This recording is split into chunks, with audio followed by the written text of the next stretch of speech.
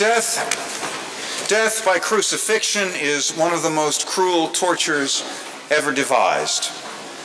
After such a death, to live again is a miracle beyond comprehension.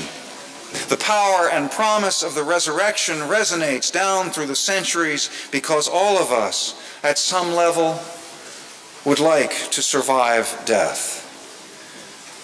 We all know death, some of us too intimately.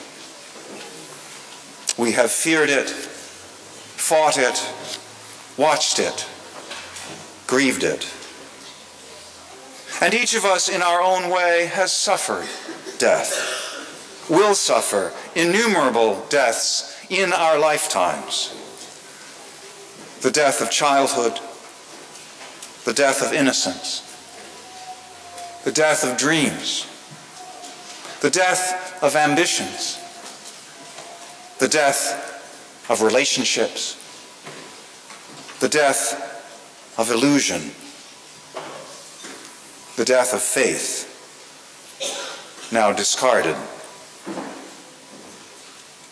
Death is essential to life, just as organic decay nourishes the green, tender sprouts pushing up through the soil in spring.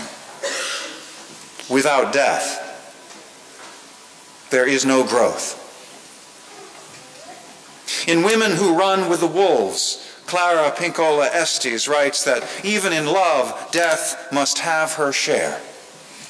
We pretend we can love without our illusions about love dying. Pretend we can go on without our superficial expectations dying. Pretend we can progress and that our favorite flushes and rushes will never die.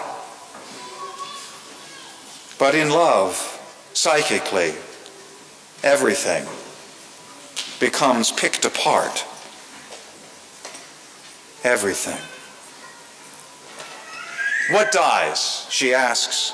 Illusion dies, expectations die, greed for having it all, for wanting to have all, be beautiful only. All this dies.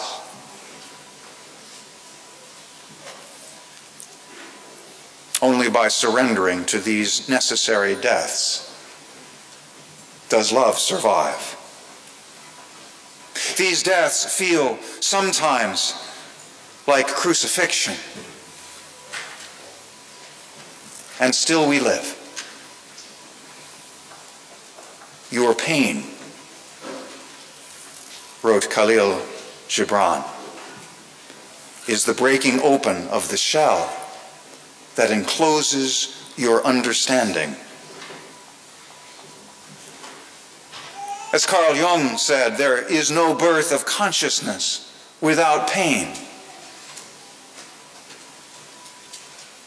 Knowing the agony that awaits him on the cross, Jesus in Gethsemane falls to the ground and cries out to God, "Take this cup from me." But even as he utters the words, he knows better. "Not my will," he says. "Not my will, but thine." Jesus understands that only through his death can the consciousness of his people be transformed. So when each of us surrenders, as we must, to the deaths in our lives, let us remember in faith that resurrection awaits us. We will come back from the dead.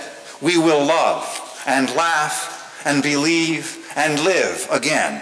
No tomb can hold us. The ground will tremble, the stone roll away, and angels proclaim life's victory. Amen, and blessed be.